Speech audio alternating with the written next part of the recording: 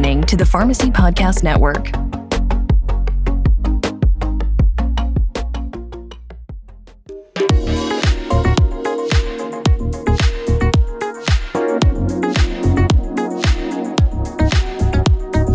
You're listening to FrameworkFocus, the podcast that explores trends, innovations, and insights in the long-term care pharmacy industry. Join us as we connect the entire LTC ecosystem. Good afternoon, everyone. You are listening to FrameworkFocus. I am your host, Dr. Mark Fulton. Welcome to our newest episode. This is our closeout episode of 2023, and we're going to call this the 2020 Forecast. Looking ahead at the next year through the specific lens of some really prescient pharmacy topics. And with me today is an incredibly special guest, a gentleman who I truly admire, and one of the pillars of our industry and our profession, Mr. TJ Griffin, who is the Chief Clinical Officer at PharMerica. This is Framework Focus, the #1 podcast for all things long-term care pharmacy, brought to you by SoftWriters, the first and only software firm 100% focused on the unique needs and workflows of the long-term care pharmacy. Well, without further ado, I want to get into introducing my guest, TJ Griffin, Chief Clinical Officer at PharMerica. TJ, welcome to the show. Hey, Mark, thanks for being here. You do me quite the honor of your introduction, so appreciate you. Oh, pleasure's all mine, sir. So TJ, many of our listeners, if you're in the long-term care space, they know who PharMerica is. But just in case, maybe we got the new guy on the phone here. Tell us a little bit about your background, your career path, and about PharMerica and what you guys do. Sure. Well, a little bit about PharMerica. We are the second largest long-term care pharmacy in the United States. We have 115 pharmacies in 46 states. So we service into all 50 states. We just got 4 we don't have pharmacies in. We service over 300,000 patients and residents every single day in skilled nursing facilities, long-term care facilities, group homes for folks with individuals with developmental disabilities. We certainly serve drug treatment centers now. And we've started serving patients in their home, because why should a Medicare patient necessarily have to go to a skilled nursing facility or an ALF to get the same services that long-term care pharmacists provide in those locations? So folks want to age in place. We're trying to figure out how we can take those services directly to the home as well. And so our Continued Care RX program is part of that process. And, it's going really well, actually. That's a little bit about PharMerica. That's great to hear. So tell us about yourself, though. So I ask this of everybody who's a pharmacist joins my show. So how did you get started in pharmacy? Why did you pick this particular profession? I get that question a lot. It's a great question. I graduated the University of Iowa in 1989. I just have a BS in pharmacy degree. I kind of predated the rush to the PharmD, which is now the degree that everybody comes out of pharmacy school with. Typically, you would say, almost everyone, a pharmacist has a pharmacist in their family, or they grow up in and around a pharmacy. My journey is a little bit different. I've always enjoyed healthcare, but in high school, I dated the local pharmacist's daughter. And so I got to know pharmacy through my high school girlfriend, Coleman's Pharmacy in Little Orion, Illinois. Bill just had a great way with people, a great pharmacy. And so, I really enjoyed that experience, getting to know him and the family. Him and I ended up getting along better than his daughter and I did at the end of the day. But that's the way of the world, right? So, yeah, a little small town pharmacy. He was the most, he was kind of the unofficial mayor, right? He was well respected in town. Everybody came to him for advice, and I thought, well, this is a really, really cool profession. So, off to Iowa I went, and my journey started not in long-term care, but in retail pharmacy, like many pharmacists. I graduated Iowa and I moved right to Florida because I wasn't a big partial to Midwest winters. And I worked for a company called Eckerd Drugstores, which they were very big at the time. And I chose Eckerd for a very personal reason. My grandfather had gotten prostate cancer at a young age. He got to spend 1 year of retirement, and he fell out of his golf cart. And my grandmother was like, got him to the hospital, and turns out he had metastasized prostate cancer that severed his spinal cord. They gave him 6 months to live, and he ended up living 6 years, paralyzed from the neck down. And my grandmother took care of him at home. So a lot of my pharmacy journey went through my grandmother, through her experiences with pharmacy, and she was very, very loyal to two pharmacists at an Eckerd drugstore in Apopka, Florida.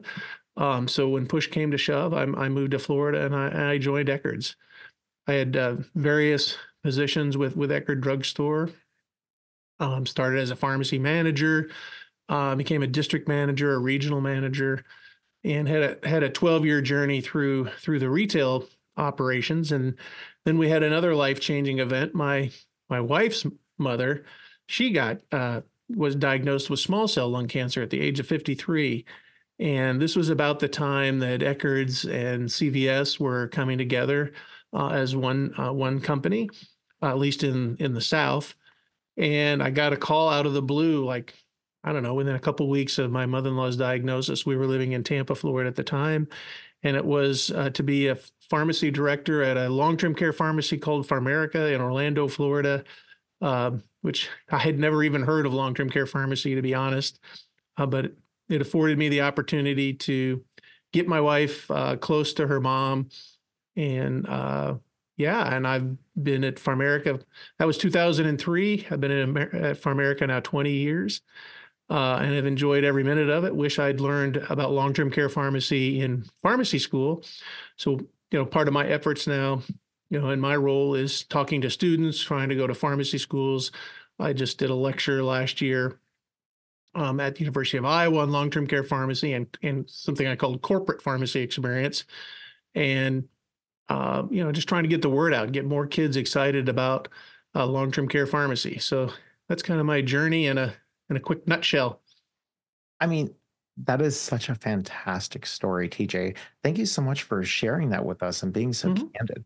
I love the personal details. I love the fact that it's personal for you. And I really relate to your origins at the small town pharmacy. That's where I got my start, in a mom and pop shop in my hometown. And again, same thing. You really see how the pharmacists in these small towns, especially in like Midwest and the Rust Belt, how the pharmacist is such a central character to the town, and how that respect is ubiquitous, all throughout the environment. And people look up to the pharmacy, and it's where you go for answers. It's where you go for just about anything in a small town. If we're not careful, we're going to lose that. And so we have to be very, very mindful of where we're going from a national perspective with pharmacy, with access to pharmacy. At last count, there were 67 pharmacy deserts in the state of Iowa alone, where someone would have to travel more than 15 miles to go to a pharmacy. And that may not seem like a lot, but it is for a lot of people. And so, this creation of rural America pharmacy deserts is a real worry for me. And something, again, from a government relations point, I'm real passionate about making sure that we can maintain access in these rural environments to the pharmacy services that they need, including long-term care pharmacy services. There are many, mom and pop pharmacies, in Iowa and the Dakotas and Nebraska and even Texas, where that small town pharmacy is the only one servicing, maybe a 30-bed skilled nursing facility in that town. And so it's important for that skilled nursing facility in those small towns to have that local access, whether it's a PharMerica that's taking care of it, where I utilize that pharmacy as a backup for me, where we might be traveling 3 or 4 hours, across Texas to deliver to that facility, or if it's the main pharmacy for that facility. Having those types of pharmacies available, whether they're backup or the primary pharmacy, is important in rural America. And it's becoming more endangered, and I think it's something we just have to pay attention to as a profession. as we work with the state and local legislatures to really make sure the environment is right so these kind of pharmacies can survive. No, you bring up a terrific point, TJ, because in long-term care, it's really about caring for the most vulnerable people in our society.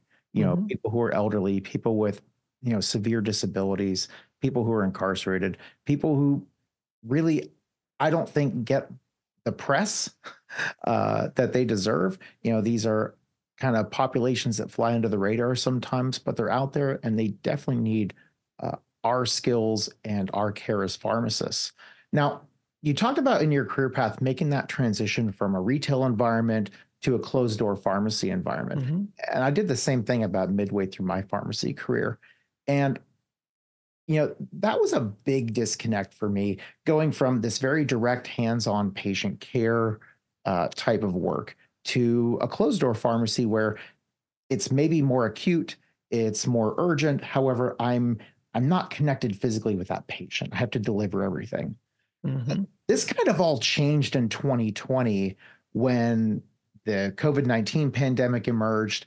And okay, now we have pharmacists in the long-term care setting, and we need to get out there into the communities that we serve to go provide vaccines. Tell me a little bit about what the pandemic was like for you and your role in Operation Warp Speed and getting the folks in long-term care vaccinated. Yeah, so we sent out our first warning about COVID-19 on February 6th of 2020. So a solid 45 days before I think it really even became a big national story. We started following it at PharMerica very closely, sending out warnings, sending out what we could to help our facilities prepare and understand what was coming their way. I don't think we even foresaw, really how bad it was going to be. I don't think anybody did. But it changed how we do business. It changed how we look at infection control. And as we worked through 2020, working with the American Society of Consultant Pharmacists, Senior Care Pharmacy Coalition, we worked very closely with the government. And I was asked by both those parties to be part of the long-term care voice, as they were making decisions about how vaccines were going to be distributed. So I was on a first Operation Warp Speed call in July of 2020. I remember it vividly because I literally was the only long-term care pharmacist on this call with government agencies, with the leaders of Walgreens and CVS and Walmart and Amazon and UPS, all the major distribution. We were really focused not on will the vaccine work, but how do we get it out to the most vulnerable populations. And ultimately, the government decided they wanted to have a small number of contracts, let's say. So Walgreens and CVS got the contracts to do nursing homes. Obviously, CVS has a relationship with Omnicare. I worked very closely actually with Walgreens to make sure that they understood what they were signing up for by saying, we'll give the first 3 vaccines in the long-term care setting.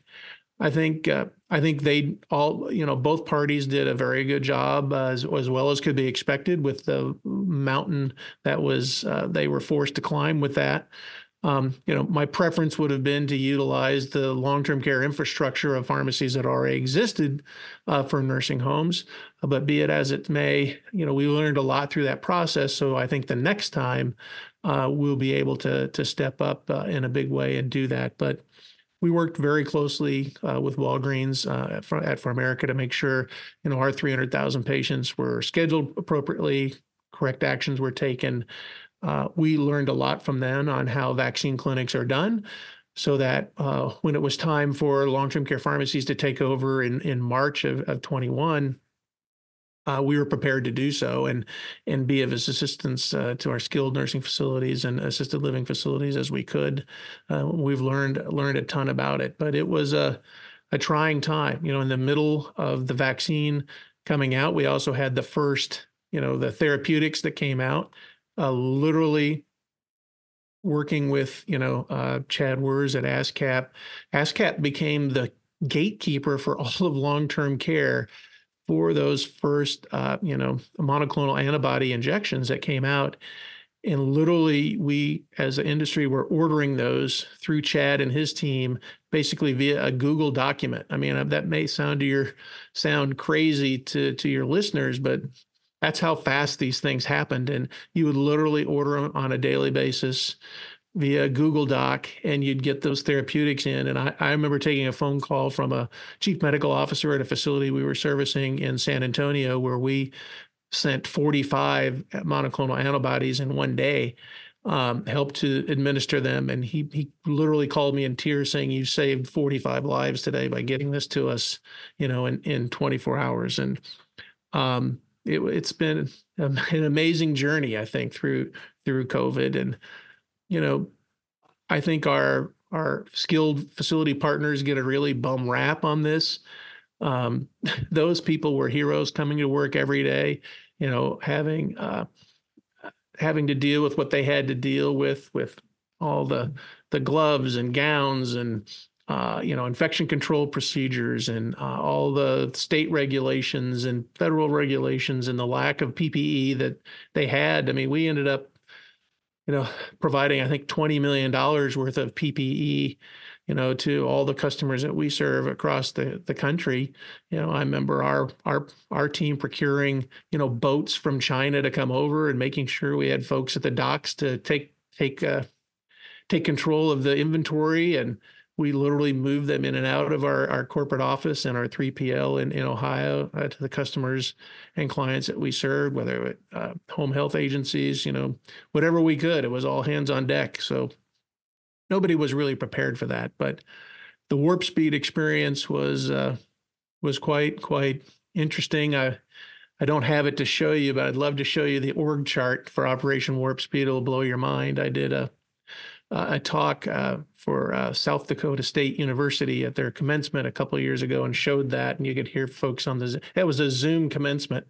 And we talked about the org chart, and it was, you needed an eye chart for the org chart. But that first call, it took 30 minutes to do introductions. There were so many people on the call. And I remember one of the delivery executives, I won't say what company, he was just shocked that the vaccine was going to come out at Christmas, and what was he supposed to do, to ship all that and Christmas. And I remember, I think it was one of the immunization nurses from one of the National Immunizations Agencies says, "You're going to save Christmas. You're going to save Christmas by making room on your planes for this." And she was surely right. As we all saw, we started giving those vaccines on December 22nd, and the death rate in skilled nursing facilities went straight down. It went straight down from, starting from that day forward. As the virus has changed, we've had little peaks again, and the vaccines have, they've morphed themselves each time a new variant comes out. And I can consider that something that we're probably going to see, for the next few years. I think you'll have a new COVID booster with that year's strain kind of coming out every fall during flu season, at least for the foreseeable future, I would guess. That story about Operation Warp Speed, and I played a role in that myself, but I was on the software side, helping my organization to figure out technology from a technology standpoint. How do we facilitate the vaccination of everybody in long-term care? And that was such a change in role for us in the LTC world, because, being typically closed door, being isolated from the patient, and changing the way we look at that role of what does LTC pharmacy practice look like. I'm going to go into the community and I'm going to help administer these vaccines.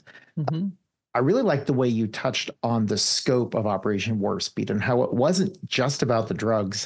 It was about the PPE. It was about the enormous logistical task of getting supplies and people and medication to the right places in the country. We learned a lot from COVID, but it's like you said, it's still there. If we look at the CDC numbers here, this is just the most recent data, and you can see the confirmed COVID rates among nursing home residents mean, we've been scaling up since a bottom out this summer, since July. And so I know the new vaccines are out. And we also have the RSV vaccine that's brand new that just came out this year. And plus you have your good old flu vaccine. And that's still a core component of, what we're delivering as pharmacists. So what has changed in PharMerica with regards to vaccination efforts and vaccines as a component of your business model? So a couple things. One, we demanded from the manufacturers that we are no longer going to stand in the back of the line for flu vaccine. We want ours as early as the retail folks have, because again, we have the most vulnerable population. And this is the first year in my 20 years where I think they stood up and listened, and we had our entire shipment available, by mid-September this year. When you can go get a flu shot in July at a drugstore, and there were years it took to the end of October to get all of your vaccine for the most vulnerable population. That just isn't right. And so one of the things is we took a very big stand on the flu vaccine this year and said we're not going to be last. And I think we kind of did that again as a group of long-term care pharmacies. That wasn't just PharMerica pounding the table. We all kind of as a group pounded the table. That is one other, I think, thing that came out of COVID is the pharmacy profession is now more together than we ever had. I know we'll probably talk about that subject a little bit, but that's been a really good thing, I think, that coming out of the pandemic is the coming together as pharmacy and not being, just hospital pharmacy, long-term care pharmacy, retail pharmacy, nuclear pharmacy, compounding pharmacy. We're pharmacy. And I think the profession has come together in a good way with that. So I'm sure we can talk more about that. But the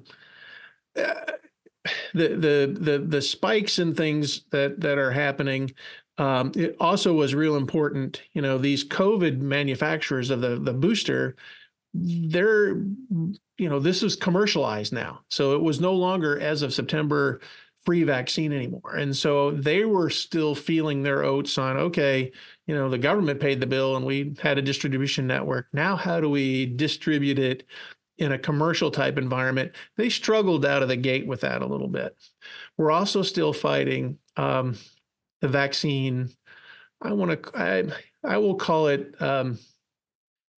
I don't want to call it an educational issue, but we're still, I think, getting a little bit of hesitancy still out there. And I think that's rubbed off, unfortunately, in this flu season on the flu vaccine as well. I think we've seen a decrease in staff uptick of even the flu vaccine with all the politicization that has happened with vaccinations, which is unfortunate.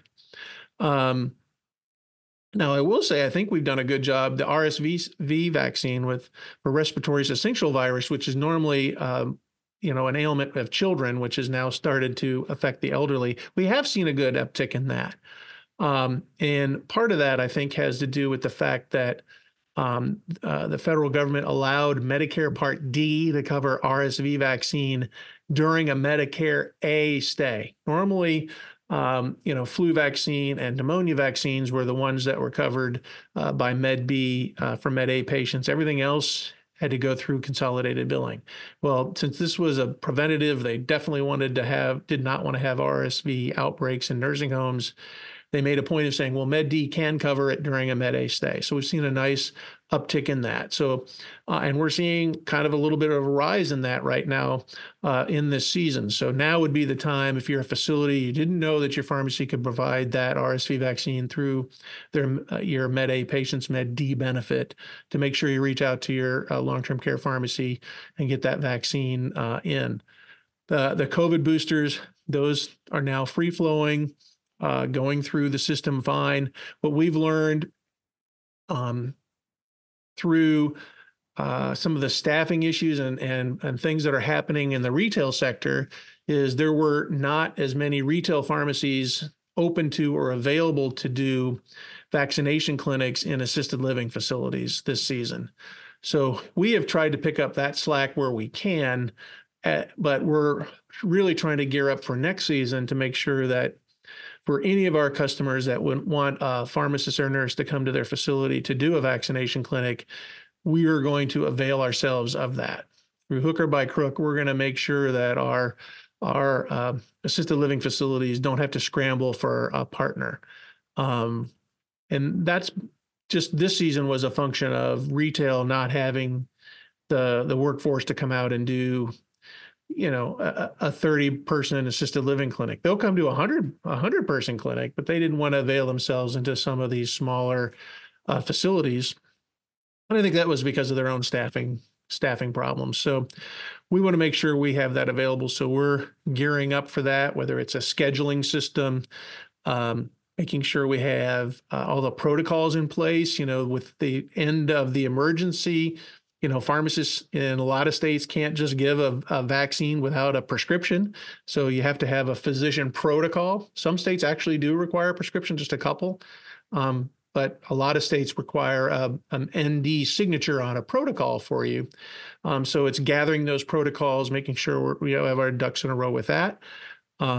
We did a large vaccine clinic in Massachusetts in September. We were the first actually to have the COVID booster, and we did a vaccination clinic. I know at a state fair, it sounds kind of crazy to do a vaccine clinic, but we partnered with USA Aging in a fair called the Big E, which I had never personally heard of before. It's out of Springfield, Massachusetts, but I want you to imagine your local Midwest state fair in New England, where Maine, New Hampshire, Vermont, Massachusetts, Connecticut, and Rhode Island all come together for one big fair. They do it all in the same place. And so like 3 million people go through this fair, and we did almost 4,000 vaccinations in 2 weeks.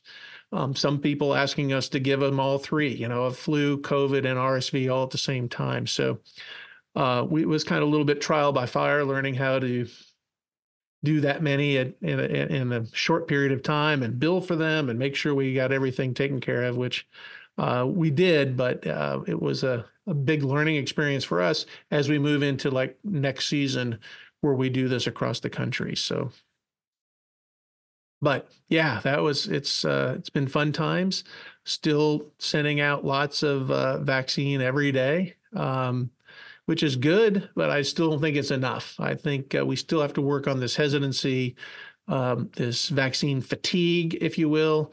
Folks going, I got the first 2 shots, maybe 1 booster. I think I'm done. And so I think you can tell I had the COVID booster.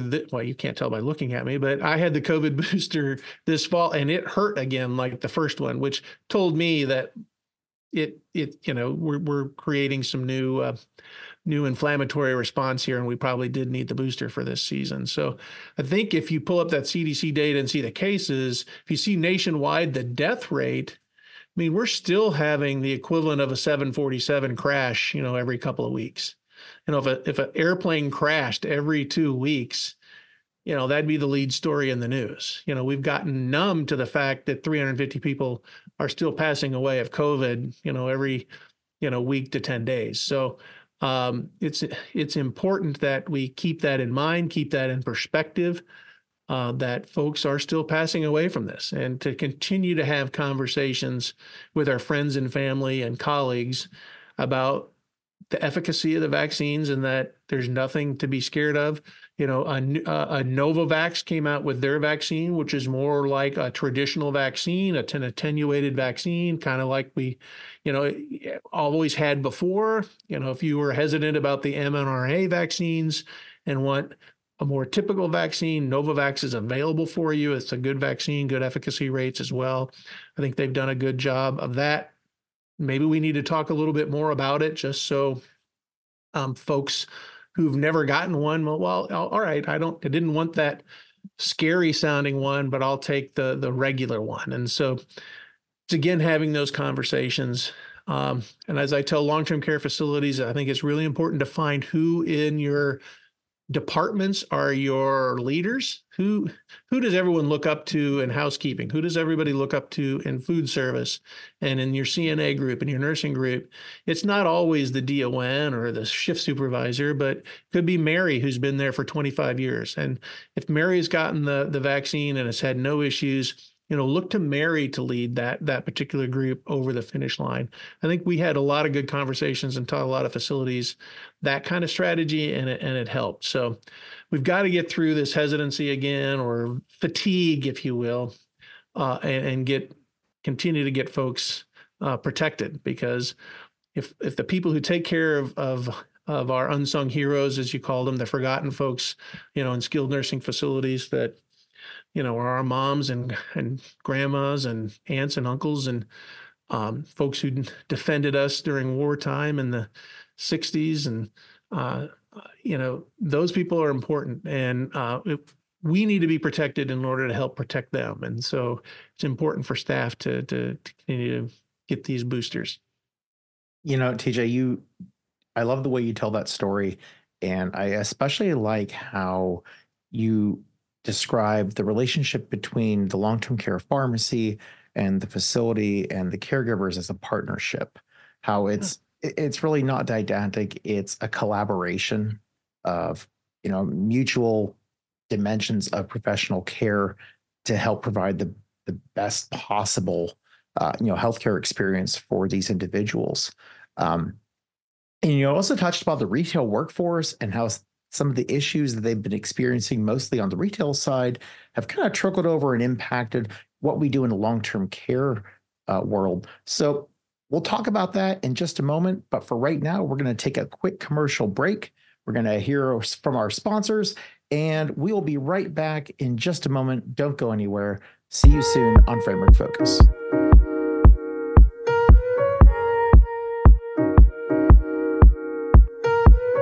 Long-term care pharmacies are always on the hunt for ways to scale their business and ensure they're a solutions partner for their nursing home and skilled facility customers. Now, with the aging baby boomer generation projected to increase the number of Americans ages 65 and older from 46 million to more than 95 million by 2060, the demand for long-term care has never been greater, and neither have the growth opportunities for LTC pharmacies. Framework LTC is a long-term care pharmacy software designed to improve scalability.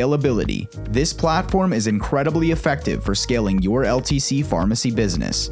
It starts with your workflow management, designed around your operations. Framework LTC was designed with long-term care intricacies in mind, which provide a number of different features unavailable with a retail pharmacy software. Framework LTC helps to accomplish these 7 critical categories: streamlined workflows, automated manual tasks, custom services to meet unique needs of different facilities, gain better visibility into your operations, make data-driven decisions, curb your billing complexities, and manage new services.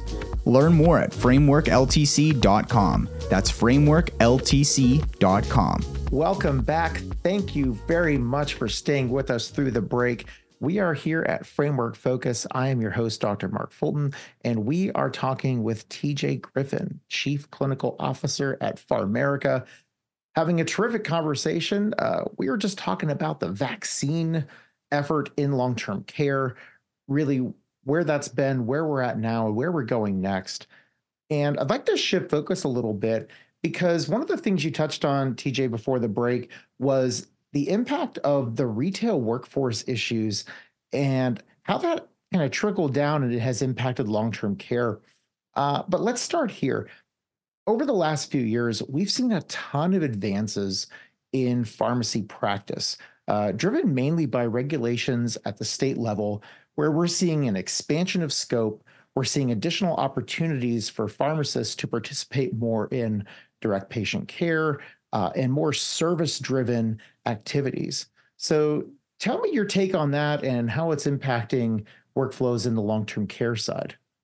Yeah, sure. So, there a lot of states are addressing it through changes in their collaborative practice agreement rules, where you can work with physicians, do, order tests. You can have consultants that are actually during their consultant visits now ordering tests, as long as they have a collaborative practice agreement in certain states with physicians. It's increased our ability to have a more hospital-like formulary environment in certain states, where, again, if you have that collaborative practice agreement and you get a non-covered charge, you can work with the insurance company now as almost like an agent of the physician to to work through those non-covereds and get orders changed on a quicker basis. In long-term care, everything has to come through an order, and so those changes don't always happen quickly.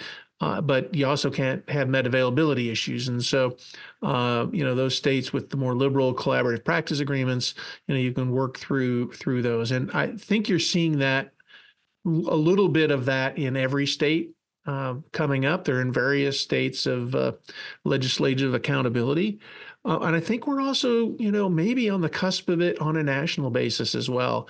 I had a recent conversation with the chairman of the subcommittee of the health committee in the House, and he said when members came back from their summer break this year, he heard more on a bipartisan basis about provider status for pharmacists, asking about it, what could we do about it, for the first time, really coalescing about it. So I'm not predicting it in any near time future, but it's certainly being talked about even at a federal level, having provider status for pharmacists where we can bill Medicare. During COVID, they found out that people go see their pharmacists. We gave 75% of all the vaccines. I think 65% of all the tests rolled through pharmacists. So, if they could trust us in a pandemic to do COVID testing, why couldn't we do routine strep throat testing? Why couldn't we do routine flu testing and follow that up with the appropriate therapeutic that goes along with the results of that test, and take some stress off of the family practices and emergency rooms and those urgent care centers where they have other things to take up their time than a simple throat swab for strep throat. Pharmacists can enter the system and really help there because it's a basic need. There are many states that do allow that, but many don't. And, frankly, physicians fight it. They think it is an encroachment on their abilities. And it couldn't be further from the truth. What it is a complementary approach to medicine and healthcare that allows pharmacists to be, again, a more integral part of the team and take some of the mundane things off of their plate so they can focus on some of the more aggressive issues that they need to fight, because there's frankly a shortage of family practice physicians in the country too. So it's not just the pharmacist workforce issues, there's physician workforce issues as well. So why not utilize pharmacists who are so well trained in some of these test and treat cases? I think we're going to get there in most states.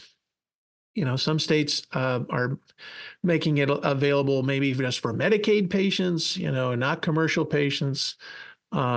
We'll get there. But that, again, is where pharmacy is now starting to talk with one voice. This isn't just, National Community Pharmacy Association asking for this. NCPA is teaming with long-term care, which is teaming with NACDS. I'm in those meetings, in Washington with those groups where we're talking to folks together really for the first time, and not as separate groups.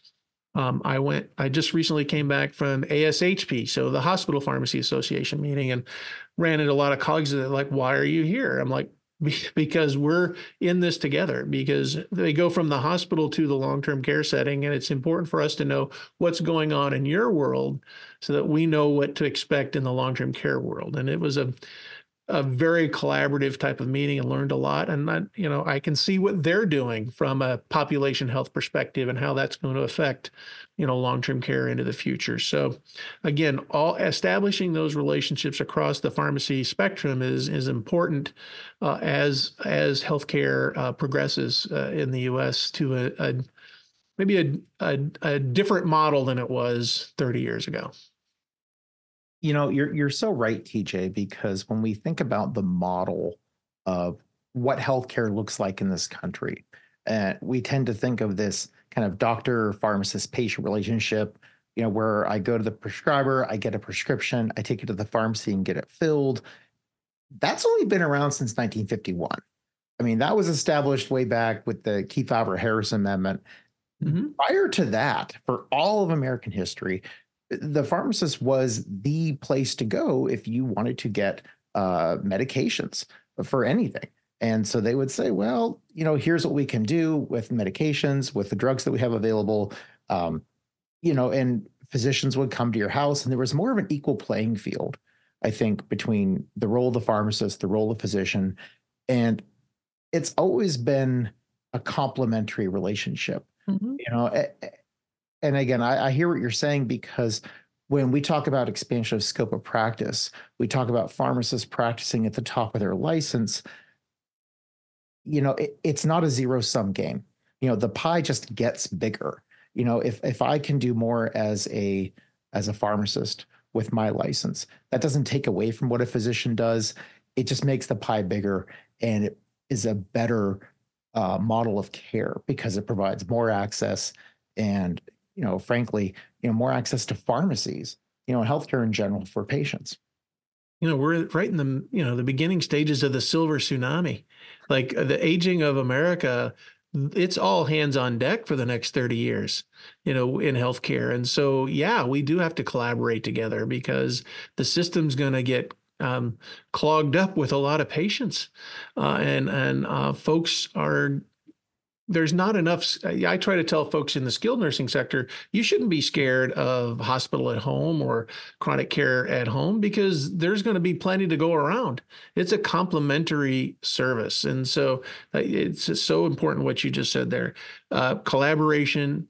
One of our mottos at PharMerica is care, commitment, and collaboration. I hand out C cubed pins all the time, because it's about patient care, and it's about committing to the successful outcomes of our patients, the successful viability of the customers that we serve. That you have to collaborate together, and every customer you have has different strategies and needs and goals. And how do you work with with the services that you have to help them accomplish their goals? Because when your customers succeed, you succeed, and all of that just leads to better patient outcomes. And then, how do we expand that into home and provide those same collaborative experiences with home healthcare agencies and nurse practitioners and providers that are going back out? I mean, I think house calls now are coming back, because there's transportation issues. And so we'll bring healthcare to folks that are in their home. We're working with a client in South Florida, Independent Living Systems, who during COVID, they delivered 11 million meals, hot meals, to residents in South Florida during COVID. Wow. And have used that as a way of saying, we're going to provide access not only to good health care, but to a healthy meal as well. And so, we're working with them on how do we collaborate with them on medication in the home, to these same folks they're already continuing to deliver hot meals to, who are chronically ill. So there's enough to go around. We don't have to be at each other's heads. We don't have to let egos get in the way. Don't let the perfect be the enemy of the good. And how do we make sure that we expand access, improve adherence, because access and adherence produces better outcomes, which actually reduces healthcare costs. I think you're seeing the plans finally see that. They're starting to see that pharmacy isn't just a ledger on one side, that making sure that, yeah, if my pharmacy bill goes up, my other bills ought to be coming down. So, if my folks who are on my plan are adherent to their medication, I'm going to be spending a hell of a lot less in emergency room visits and hospitalizations if folks are taking their medicine right. So now they want to have those kind of agreements and talks and discussions about how we can improve adherence, both in skilled nursing facilities, assisted living facilities, and at home. And that's really kind of the future here of pharmacy in the next 20 years.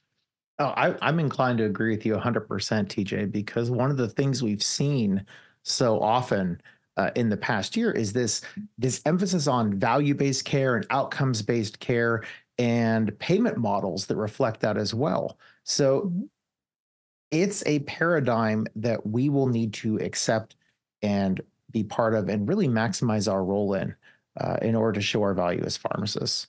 You talk about alliance. You talked about like pharmacists coming together, collaboration, and we saw that on a grand scale this past year.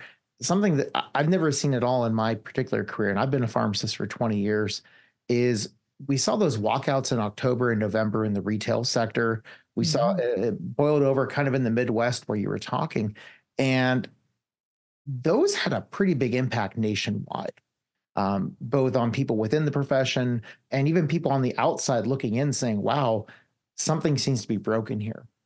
But what I want to get to is, instead of saying, yeah, well, that's retail and that doesn't affect us over here on the long-term care side, I'm inclined to think that it does. So what's your take on how did the walkouts and the disruption we saw in the retail sector, closed stores and that, how does that trickle over and impact the LTC side?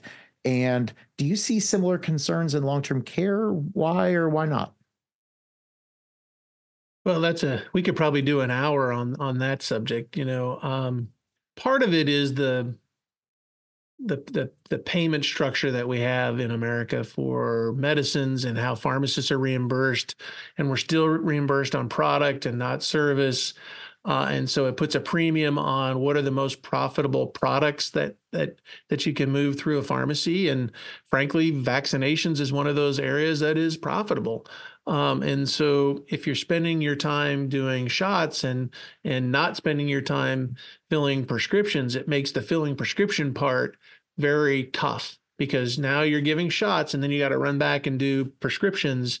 It makes the delicate balance of that part of the process tough on that retail pharmacist. So I think some of the changes that you'll see are more automation being introduced into pharmacies, so that the count pour part of it isn't as big at the local pharmacy level, so we can spend more time doing what's important, whether it's test and treat, doing those vaccinations, as well as lobbying from the outside to make sure that the pharmacy profession as a whole, through some of these collaborative practice agreements, through PBM reform, that pharmacists are are as reimbursed for the services they provide as the product that they provide. And I think you're seeing, we did just have a PBM bill get passed by the Senate. So, we'll see if a complementary bill in the House can come together and we can have a little bit of PBM reform. I think you can see there's some bipartisan backing of this, because access to services doesn't matter whether you're a Democrat, Republican, or independent. So you're seeing some of the reform come through on that. We'll see how that plays out.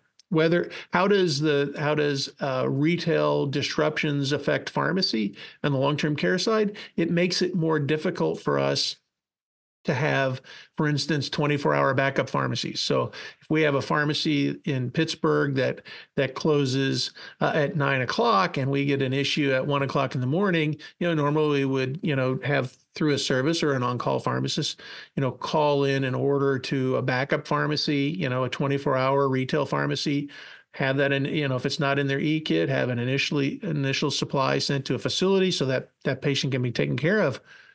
Well, I bring up Pittsburgh, as I think you all are in Pittsburgh. There is only one 24-hour retail pharmacy in the Pittsburgh market right now. One. Wow. And so that's a Rite Aid. I can't exactly remember exactly. I had to look it up the other day because we were having issues trying to take care of folks, overnight. And so what happens is, you end up opening your pharmacy later, and that affects your own bottom line. Even one call that doesn't get taken care of in the middle of the night is one call too many, for our patient population. So you have to do what you have to do to expand your own hours and make sure that you have a process that folks can be taken care of. But this cutback of hours and service by the retails has affected long-term care, at least in this vein, by decreasing the number and the scope of 24-hour pharmacies that we can rely on for backup services. Thanks so much for giving that perspective, TJ, because I think myself, that's something that maybe wouldn't be top of mind when I thought about the impact of the walkouts and the impact of the disruption in retail pharmacy operating hours. One of the things you brought up that I've been following myself is the PBM reform legislation. Now we're seeing that move through both at the federal and at the state level. The states seem to be moving a lot faster than the federal government, but we've seen pushback, right? We saw that in Oklahoma, where we had a pretty severe PBM reform bill passed, but then overturned in the federal court on appeal. So Healthcare, though, tends to be a bipartisan topic. It's a winner, I think, across the aisle, and it really doesn't, go blue or red because there's something in it for everybody. So let's turn from the pharmacy on the LTC side to the facility as our partners in this, because they're going through their own kind of staffing crisis, workforce issues right now. We have the CMS staffing mandates that were published last year, talking about minimum staffing standards that have been proposed for long-term care.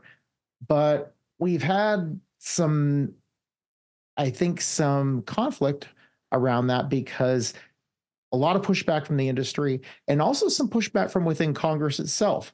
So what's your take on the long-term care facility staffing mandates? How does it impact the pharmacy side? And what do you think is the future outcome of this? Well, I wish I had a crystal ball on it, but I have to listen to what our partners have to say about it. And a $6 or $7 billion unfunded mandate to create a one-size-fits-all staffing profile for a facility doesn't take into account those local issues. In an urban market where there's more access to nurses and workforce, maybe some of that makes sense. But if you go to, I know I bring up Iowa a lot, but if you go out to Storm Lake, Iowa, there might be a 30-bed SNF, and there might only be 4 RNs within 30 miles. And how can a SNF, a 30-bed SNF, have 24-hour coverage of RNs? Because it's a one-size-fits-all mandate. Whether you're a 30-bed SNF or a 300-bed SNF, you have to have 24-hour RN coverage. And that just doesn't make sense in a more rural, less acute, skilled nursing environment that's not going to have access. And so what's going to happen is, if that happens, the facility is going to close, and that's going to have a ripple effect both in the community, and it's going to have a ripple effect within pharmacy as well. And so, and then the other disappointing thing is they talked about nurses, they talked about RNs, and they talked about CNAs, but didn't take into account LPNs anywhere. That is the bootstraps of the workforce in facilities are LPNs, and to not even count them as part of the staffing mandate made absolutely no sense. So I really don't know where that came from. I do think there's enough bipartisan angst over this. I think to affect some change. We'll have to see how this plays out over the next year or so. Sure, we would love to have facilities filled with all the RNs we could hire, but that's not the reality of the workforce. What really I think legislatively we should be focusing on is, how do we grow the healthcare workforce? How do we get nurses to want to come work in this environment to help taking care of those elders who really need all the help that we can provide to them? How do we encourage folks to come into this environment? The doomsaying of what skilled nursing facilities are, this demonizing of skilled nursing facilities through COVID hasn't helped. These folks do God's work, and they did God's work through a crisis where you saw folks wearing garbage bags because they couldn't get gowns. And so don't demonize the actual folks doing the work, because there are so many heroes, and so many of those folks didn't make it, and so not just our patients, but the staff as well. We lost staff. So if we can just talk about the work and talk about how do we grow the workforce, make it something that folks want to do and dedicate themselves to, and talk, instead of demonizing it, promoting what it really is, which is, people deserve to live their best life. They also deserve to live their best end of life. And so how do we create a workforce environment that wants to help take care of those folks? So that's really, I think, where we have to get to, is how do we grow the workforce, make sure that long-term care and taking care of elders is something to be proud of and excited about. I know I wish I had done it from the very first day I had left. I wouldn't give up my Eckerd experience for anything, but I probably would have joined long-term care a heck of a lot sooner had I known about it. And so trying to promote long-term care not just from a pharmacy side, but from a nursing side and a facility side, because we're going to need every bed. Again, that silver tsunami is real. And, I look forward to the next, 20 years of pharmacy and where we grow it and getting folks excited to to take care of these seniors. It's a blessing to me to be able to work in this environment, and so many other folks, I think, if they knew about it, would find it the same way. So, helping facilities take the pressure off facilities and the day-to-day job that they have to do, taking care of those folks, whatever pharmacy can do from a pharmacy side. If we can supplement with nurses, with medication technicians, as states expand those rights, how do we teach and train that next generation of the workforce is really, I think, just as important as PBM reform and these other, areas that we talked about legislatively. TJ, I really love the way you put that, because from the pharmacy side, I really love how you make a clear distinction of how the practice of pharmacy is about understanding your patients and having that close relationship with not only the patients that you're servicing, but the caregivers who are taking care of these folks day in, day out, and the facilities where all this activity takes place. And there's an overwhelming wave of compassion that is palpable from the way you talk about the practice of LTC pharmacy and why it's so critical in this nation, especially now and for the next 20 years. And it's not just the elderly. I mean, long-term care, yes, there are a lot of folks who are senior citizens. We do hospice, skilled nursing, and that side. But we also take care of folks who are incarcerated, folks who are in group homes, folks who are in one place and they're not going anywhere for a while, and they need medication. They need pharmaceutical care.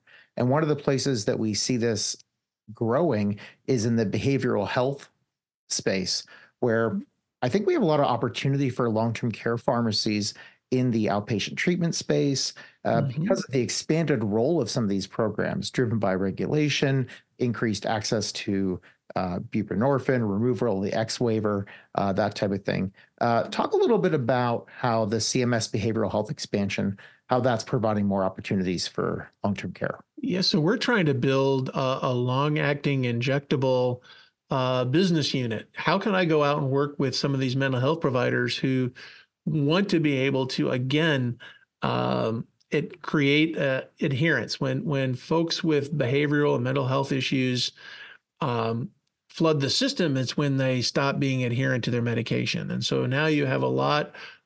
Instead of having to take clozapine every day, you can have a long-acting injectable, whether it's Risperdal Consta or Abilify or some of the other products that are out there. But physicians don't have the time, necessarily a wherewithal, to have all those appointments to make sure all their patients can stay adherent to even the injectable. So we want to be able to provide that solution. Work with providers, give us rent us a room, and we'll be the provider for the long-acting injectable. You write the order. We'll have our team give the shot. We'll provide the medicine, give the shot, take that off of your plate to make sure you and the resident or the folks that you serve, citizens you serve, have access to these mental health medications, which are so important. You brought up buprenorphine and the X waiver. I think it's also important to understand that there are still some changes that need to be made with medication-assisted treatment, where physicians are allowed to dispense methadone, for instance, but they can't prescribe it. It has to come through a medication treatment program. So, what we're seeing now with the aging of America is we're having folks who have opioid use disorder break a hip and end up in a long-term care facility, and neither the medical director or the pharmacy can help them because specifically with methadone. And so, we're working very closely with the Drug Enforcement Administration to update those rules, because the same issue happens with incarcerated folks. There's no access really for them as well, unless the prison system is a medication treatment program, which typically they're not. And so you're having real opioid use disorder treatment problems when they end up in a skilled nursing facility or an assisted living facility or through incarceration. And so we're working very closely to try to get those rules changed. I'm also the past co-chairman of the drug DEA task force with the American Society of Consultant Pharmacists, and working real closely with them on these kind of issues the last 4 or 5 years. So. Wow. When we talk about the nation's most pressing health issues, for 3 years, it was COVID-19. And the thing that people will say now typically is the opioid epidemic and, drug abuse and addiction, fentanyl, that type of thing. And I really love the way you incorporate those narratives to show how long-term care pharmacy is playing such an active role in not only addressing the most prescient healthcare concerns for our entire nation, but doing it in a way that's personable, way that's effective, and a way that's collaborative with our partners across the healthcare ecosystem. I think that is a terrific point to leave it. I want to thank you very much, TJ. Thanks so much for being a part of the Framework Focus podcast. I'd like to thank Todd, Yuri, and the Pharmacy Podcast Network. I'd like to thank you guys, our listeners. Please keep it tuned to this channel. We'll see you back here next time on Framework Focus.